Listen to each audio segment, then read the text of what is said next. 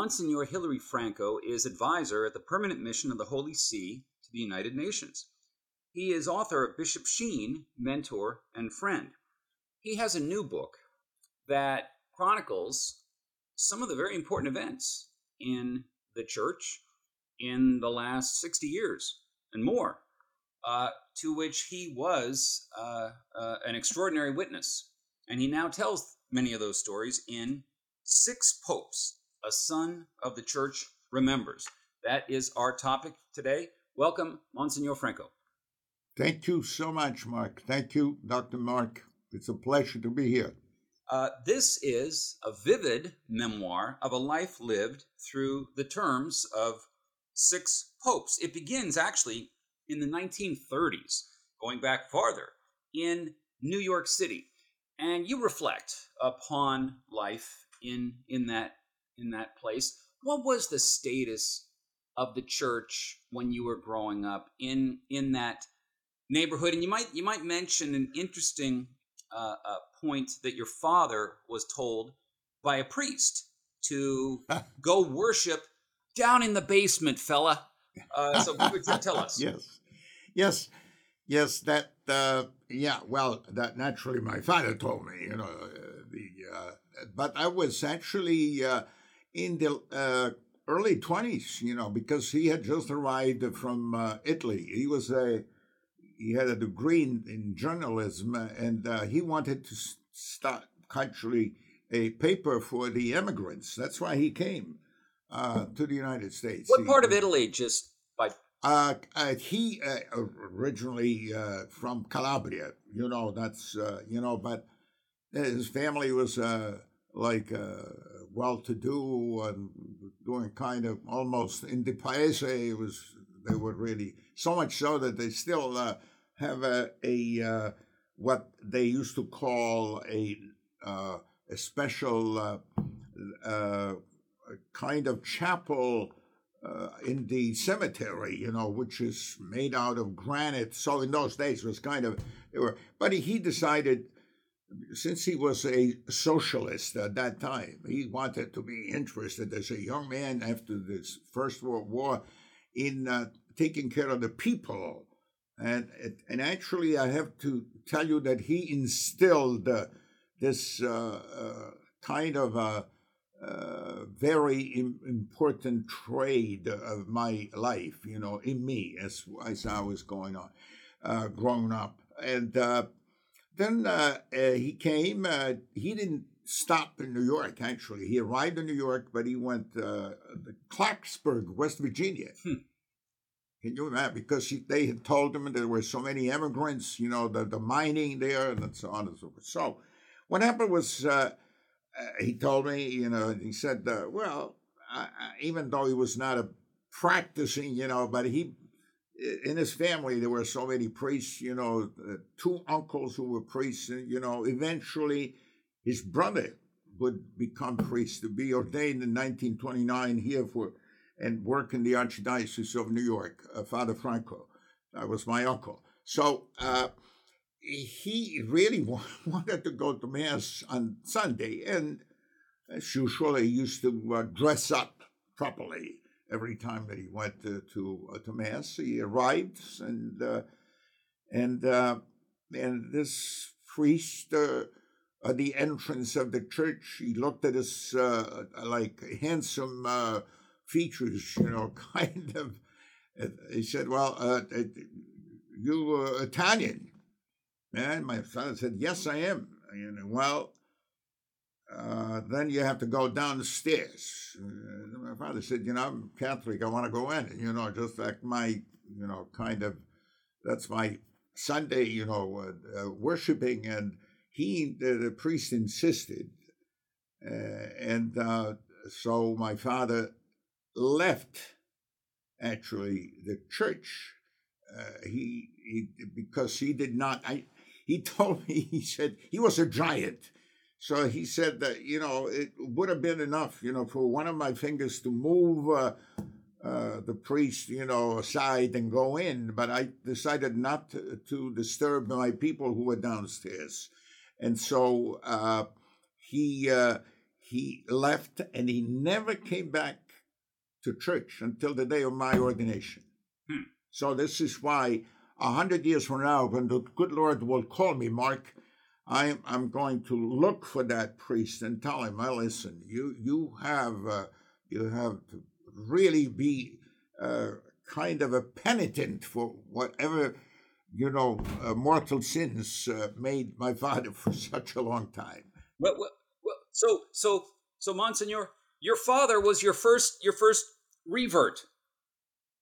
Yes, in a way. Very good. In a way, you can say that. I have to tell you, when at the age of 18, I got this call, and he was not happy with my deciding to become a priest eventually. My mom, she was a teacher.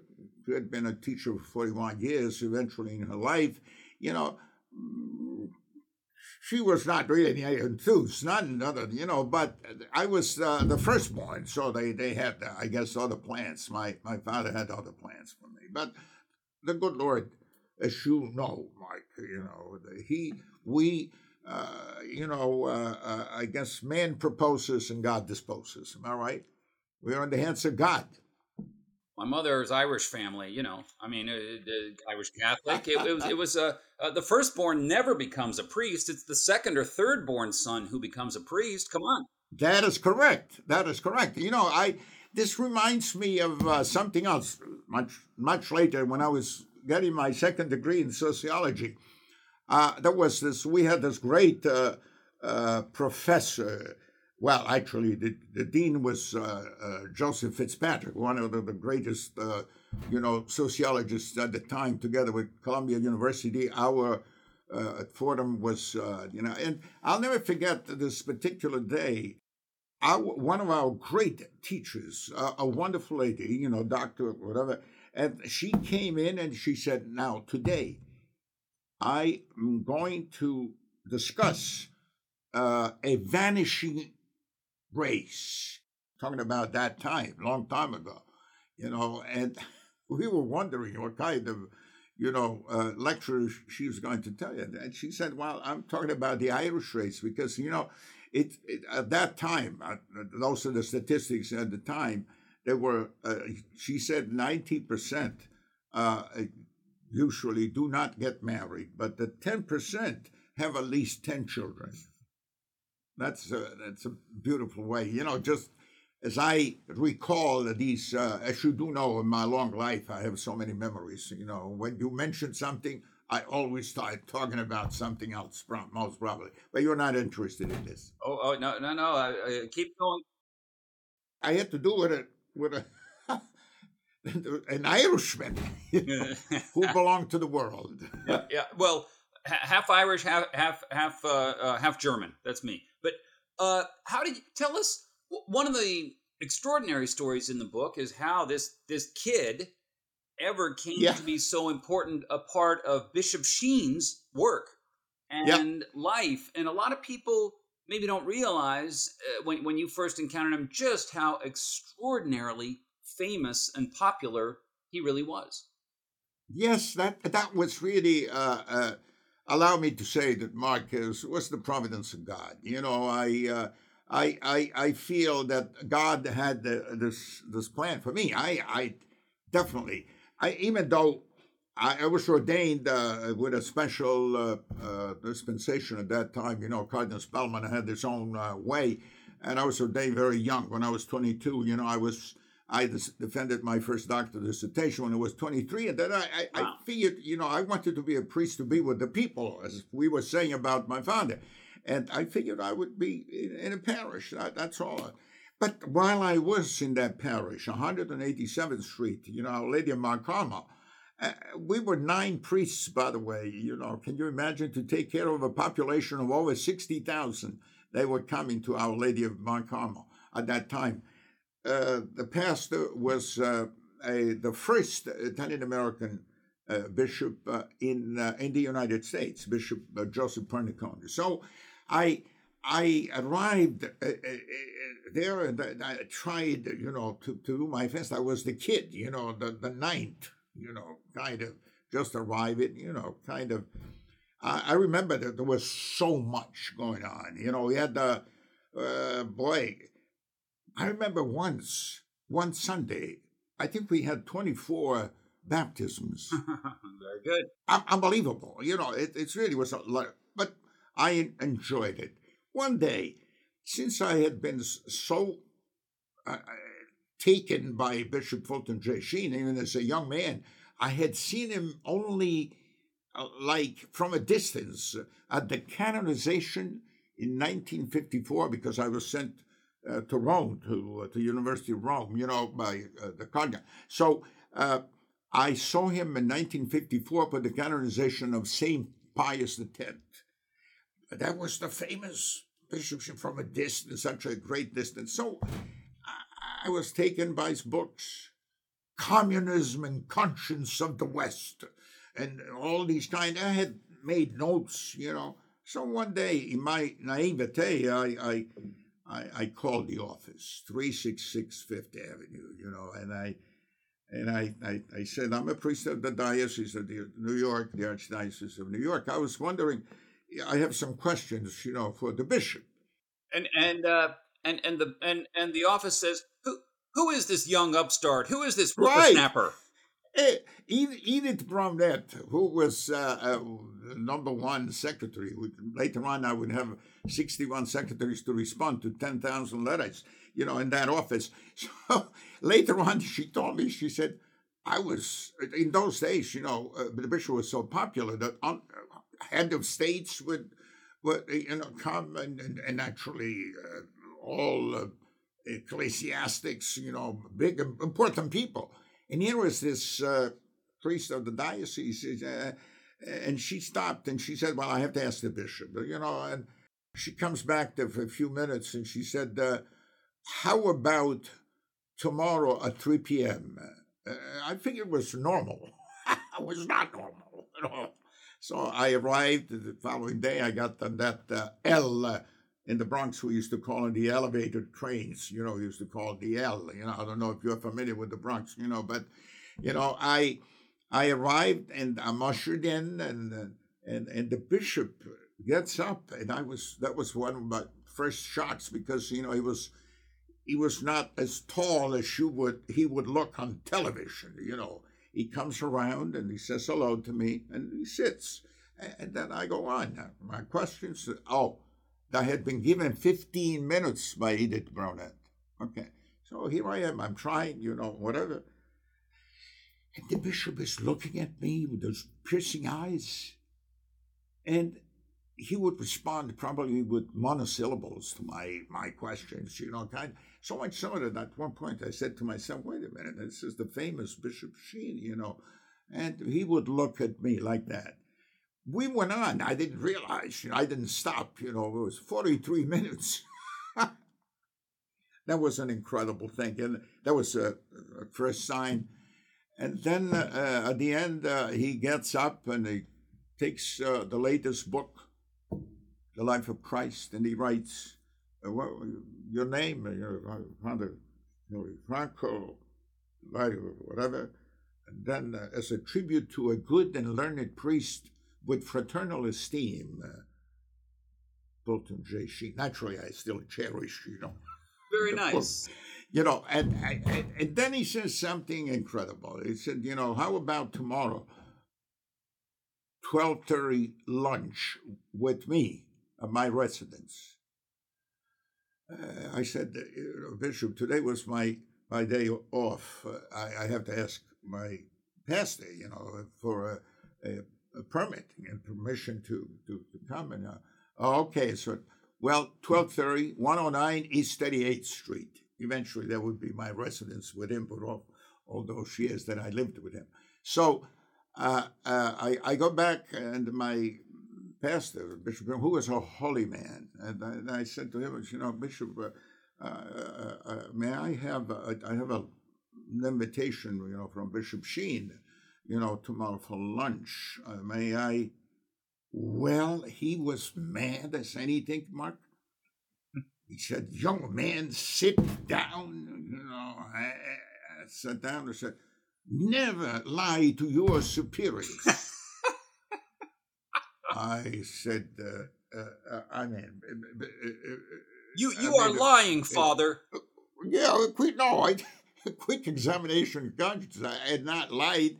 And he said, well, here I am. I'm a bishop, an auxiliary bishop of New York. I go to these kind of big dinners, and that's where I see the bishop. You were going to have. I said, listen, you could have asked me to have lunch, to go out and have lunch. So I said, okay. Again, my naivete. I said, how about Bishop? May I? Oh, right. But for a long time, he did not believe me, But anyhow, to make a long story short, again, on that L and going down, find a place, 109 East 38th Street, 38th and Park. By the way, that's where after all these years, 10 years ago, when I was named at the permanent observer mission of the Holy, I remember, the then nuncio, said, Monsignor will take you to the residence, because they have the residence 72nd Street, but that's, it's far away. So we have another residence on 38th Street. So our office is 39th Street. So we cross Park Avenue. I go into 38th, and he said, I said, I know the street. I know the street. And he looked at me and said, Monsignor, you're from New York, you know all the streets. I said, yeah, I know, but I know the street. You see over there, it says 109. That's where I lived a long time ago, Now it's 123 East 38th Street. That's the other residence. Let me put it this way, and that was, I arrived at 109 East 38th Street. I mean, just, briefly. And I actually, Frederick, the Norwegian Lutheran cook who had left the service of Billy Rose to come and serve the bishop, came to open the door. Wow. I didn't realize that eventually we would be only 3 people in the house: Bishop Sheen, myself, and Frederick, who was downstairs, preparing for the... So he opens the door and he brings me down to the dining room. And who's there as a guest? So many other guests that would come later on. It was Salvador Dali and his wife. Right. So here I am, this kid from the Bronx. Probably I said the 10 words during the whole lunch. This brilliant conversation. These 3 giants in front of me. I didn't say anything. We finished. We went up, went to say hello to the good Lord and the beautiful chapel that we had, and then naturally the Salvador Dali and his wife, say, well, thank you, Bishop, for lunch, and they leave. And naturally, I say, well, Bishop, thank you so much. This is really a great honor. And he said, can you stay with me for another 10 minutes? Mark, what would you say? I said yes, actually. We sat down, and then he said, well, the Holy Father, John the 23rd, has named me a member of several commissions for the anti-preparatory commissions. Remember, when we say anti, we mean before, right? The preparatory, as you do know, we have the anti-preparatory commissions, then the preparatory commission, and then the council on the 11th of October 1962 when we opened. But it was a lot of work before in '59. So, and he said, well, I would like to ask you. Said, can you help me, Mike? You can imagine what I'm there. Wow. I said yes. Yes. And that was the beginning. All right. We'll get to the council, but let's just step back a moment. The popes. We'll move to the popes. John the 23rd. Right. Attended the same seminary as you did, the Pontifical Roman Seminary. Yeah. When you first encountered him, he was still Archbishop and Nuncio to Paris, I believe. What was your impression? What was your impression of him at that time? Oh, I do have to. we were so taken, actually. I'll tell you why. Because he loved to be, naturally, he was very devoted to Our Lady of Confidence, La Madonna della Fiducia. And that's when I got my, that lady never left me, from the age of 18. And I hope she will continue to be with me until the good Lord calls me, when he was very devoted to the Blessed Mother. Every time we would be in Rome, we would stop, to see us. And naturally, he would be invited for dinner by the rector, who was very, wonderful, educator, but kind of very strict in the rules following. In those days, seminaries were not like the seminaries of today, especially the Roman seminary. I remember, when at the beginning, when I was sent there, and I had seen some pictures of the seminarians. I had a lot of hair, more than you, at that time, beautiful hair. And I see that they had to cut their hairs, almost to nothing, So I said, wow, that was the Roman seminary at the time. It was kind of very strict. So at the end of the meal, the nuncio would say to the rector, I hope you don't mind. I'll stay with, the seminarians, especially the theologians, so to speak, and he would tell us all the stories, so many beautiful stories, that I still remember and I cherish, because he was really a holy man. He was a pastor. Let me tell you, he was really a man of the people. It's interesting that later on I read in his famous I would say the autobiography, that he said, I hope that when the Lord calls me, he's not going to judge me on the fact that I love to be with the people, because I would have no merit whatsoever. And that's John the 23rd. He was a man of the people. He loved to be with the people. He was truly a pastor. And I guess the revolution of the council came simply because he was so interested in helping the people of God, naturally. But there are so many other considerations. I'm sorry to interrupt you sometimes. I think people want to hear about these sort of immediate experiences. May I interrupt you to say, that I love first things. May I say that? And I knew House. I had great admiration for the man. That's it. Okay, now go ahead. I think we will not edit that out of the interview. Right. Very good. Very good. Just, a quick biographical point, or maybe a theological point. You finished your university training and priestly formation at age 22, but you had to wait 2 years to be fully ordained. What was the rationale for the age 24 requirement? See, that's one thing that I that was according to canon law. At that time, you had to be 24. But I have to add something very important. That in the decree, because if you were ready, let's say 12 months, let's say at the age of 23, then you had to go through the congregation at that time, right? Well, but if you went below, and in those days you couldn't say no to the cardinal when the cardinal would say that you're ready. You know what I mean? Then you had to go. You needed a papal dispensation. It's interesting that in the decree there was very clearly stated that I could not hear confessions until I was 25. That was really interesting. But then it happened just the opposite, because I was ordained on the 9th of April, and the 1st of May there was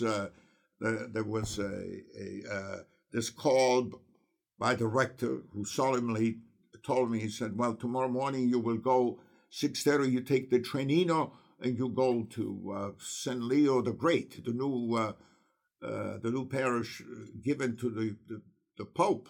And he said, well, you will there at 6:30, and you will have the 11 and the 12:30 masses. What would you say, Mark? I said, well, why do I have to get in the Tranino at 6:30 in the morning? I mean, kind of early, so early. And he looked at me and he said, well, you will have to hear confessions. I said, uh-oh, because, I was really scared about confessions. And he looked at me and he said, well, I think the rector of the Roman seminary, number one in the world, has the faculty to dispense from this clause. Boy, I was really ashy, becoming, and I was so worried. I said, I don't remember. How am I going to absolve? I don't know the formula, and he said, well, something is wrong with you if you cannot send to memory two kind of lines, whatever, tonight. That was it. I had to, but only for men. They put me on a side altar in those days, and I listened. I heard the confessions of men. Let's jump ahead. You were in Rome in October 1978. What did you think? What was your experience when you heard who was the new pope? Oh, my. Well, we have to go back. We have to go back to the beginning of the council. I was a peritus for the American bishops, especially for Bishop Sheen. So I kind of, we had a lot of work at the council, by the way. You have no idea because I guess we have the truth, will set us free. Am I right? But most of the American bishops did not really know Latin. The only thing they would butcher the Latin of the Mass, kind of whatever. So we had a lot of work to do. So at the beginning of the council, I had welcomed, people, come because I would help also in the general secretariat. Why? Because Archbishop Felici, later on Cardinal Felici, who was the general secretary, he would ask me to help. He had been my spiritual director at the seminary when we was Monsignor Felici. Wonderful man, exceptional man, an exceptional Latinist also. But what happened was that we met all the, and this I see this new auxiliary bishop of Krakow. We struck this kind of friendship. Kind of. Well, why? Because in those days, help was needed because there were so many seminarians that wanted to enter the seminary, but they had no seminaries after the communist takeover, in Poland. So they needed some help, and actually Bishop Sheen was always so generous in so many different ways. That's all. So what happened was that we became very good friends, and we continue to be friends. Here I am, as you were saying before, in the square. That was the 16th of October, 1978, and there I am with some, because I hear there is a fumata bianca, the white smoke, and I said the white smoke. So I was in the car. I remember going to Villa Stritch, where I lived for 26 years. The residence of the American people prelates who would work in the Vatican. So I turned the car, I'll never forget, and I went straight to, and then all of a sudden, here is Cardinal Felici now, up there, announcing, Annuncio vobis gaudium magnum, habemus papam,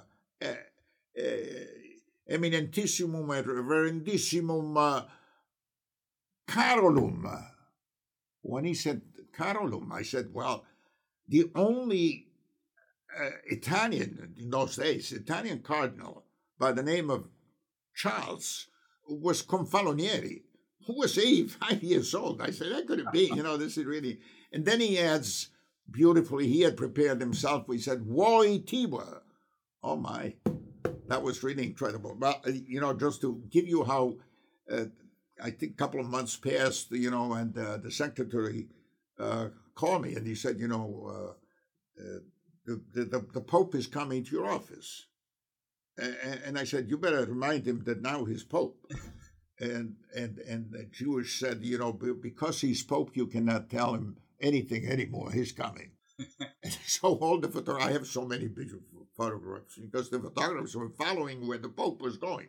But anyhow, just to give you what happened then in 1978 to respond to your quest. Yeah. Well, a couple years later, you in May 1981, you're sitting in your office and you hear a couple pop, pop.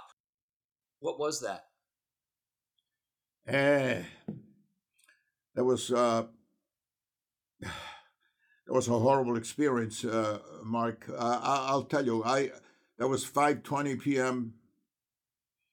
on that 13th of May, 1981, and I mean, it was so hot in Rome, even though in May at that time. So I had my office was facing the square of the Basilica, right there, and that was a huge. We call it il piano nobile. Our floor was called il piano nobile. So, and the big window was so open, but I was accustomed because we had the audience and the people were chatting, kind of singing, whatever, then all of a sudden, everything stopped, kind of hush, hush. Oh my! And that was the moment when that was really an incredible moment in my life. And I went down. I ran out, just to see what was going on, But that was something that I shall never forget, And it's interesting that I had later on we had with Mr. Kalb from NBC at that time, or ABC. We had the 6 minutes. We prepared the 6 minutes with him. The following year, in order to present the book, "The Man Who Shot the Pope," and 60 minutes. 60 minutes. I'm sorry, yeah. And so I still have the original, with me. How quickly did people realize he's not going to die? There is something incredible that many people have not said. I don't know. I believe in miracles.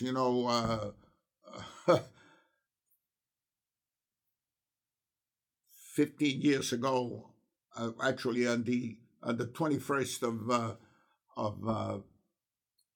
of October, just passed, I celebrated 15 years of when the doctors had told me that I had 3 months to live.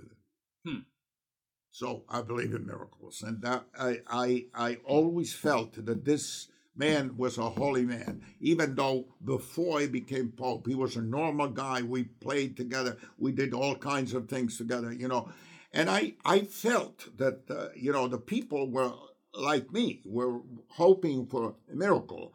And for some reason, did not really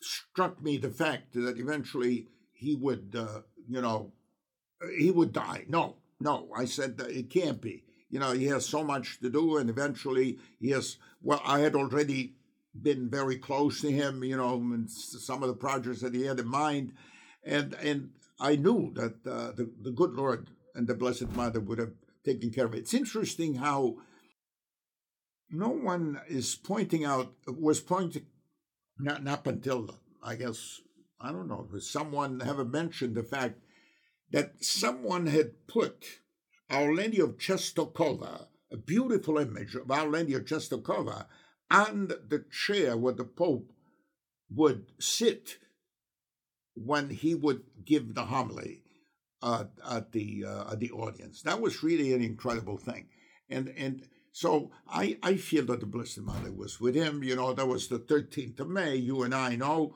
Mark, that the 13th of May has to do with Our Lady of Fatima. So all these things are really important, to remember. But I felt You can imagine, not only the whole world, but I personally felt, a friend, especially being a friend. There's much more in the book. Encounters with Mother Teresa, with Pope Benedict. But for now, the book is Six Popes, A Son of the Church Remembers. Monsignor Hilary Franco, thank you for joining us. It has been, by the way, number one on the Amazon list of no releases. Excellent. Excellent. Yes. We will. Thank you. Thank you, Mark. Thank you, Monsignor. God bless you. God love you. Thank you.